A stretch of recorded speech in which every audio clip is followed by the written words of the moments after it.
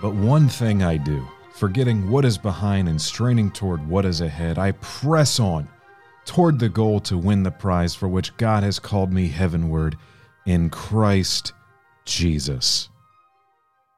Hi, this is Stephen. Welcome back to the new Press On. You know, we often hear the word faith used in varying contexts. It can be used as a noun or a verb, such as, what is your faith? Or do you have enough faith to do whatever? We all have faith to some degree. We have faith in the electrical switches of our house. We flip the switch, and with a high degree of faith or trust, we are confident that that light or appliance will come on. Let me ask you, how much do you know about the principles of electricity? Okay, that might be a hard one, particularly as we get down to the atomic level. How about wiring? Are you up to speed on the use of stranded wire versus solid? How about wire gauges, rating, and yes, length of run, direct burial versus standard use? That seems a little much, so let's try mechanics. The light switch, how does it work? Is it a single pole or double pole switch? Do I connect the black wire to the brass screw or the silver? What amp is that switch rated for, by the way? How many volts? And don't forget watts. Never mind about dimmer switches. Okay, let's forget all that. Let's learn about electrical codes. There are thousands of codes regarding the provision of electrical services to residential homes and commercial businesses. Let's start with the International Code Book, then the National Code Book, then your local jurisdiction's code book. Oh, and make sure you're up to speed on all the amendments to those code books that occur regularly. All that to turn the light on in my bathroom, you say? How about we put our trust in someone or something that knows a whole lot more about this than we do? I just want to turn the light on. In the Bible, faith is not a noun, it's a verb. It requires something from us. It's called trust. At no time does biblical faith require us to check our brains at the door to become walking lemmings that follow each other off an intellectual cliff. Quite contrary. It requires intellectual ascension until our capacity to understand begins to plateau.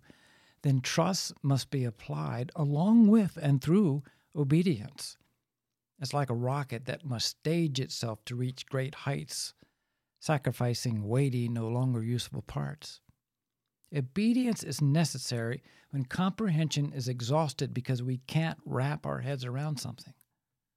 The beauty is that when the Master, that is Jesus, commands us to step out of our boats of mediocrity, like electricity, we have no idea how this is going to work. Then it does, and we learn to believe. Dietrich Bonhoeffer, the writer of the book Cost of Discipleship, writes this: Peter had to leave the ship and risk his life on the sea in order to learn both his own weaknesses and the almighty power of his Lord. If Peter had not taken the risk, he would never have learnt the meaning of faith. Before he can believe, the utterly impossible and ethically irresponsible situation on the waves of the sea must be displayed.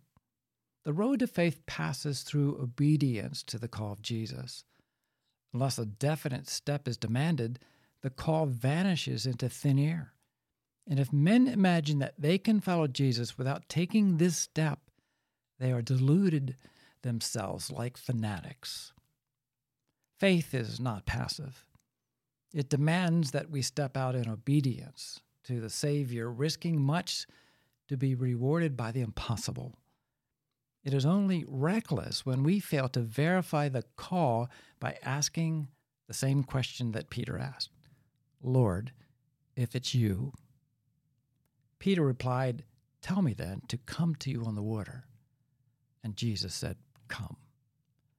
There are many calls upon our lives, but there is only one that can speak to the restlessness of our hearts.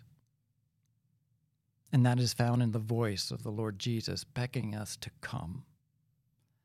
In a world that has clearly lost its way, only one voice has power over the raging storms of humanity.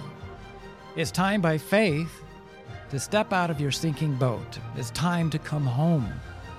Listen, there's much, much more to this story, But until we meet again, this is Steve, and I beckon you to press on.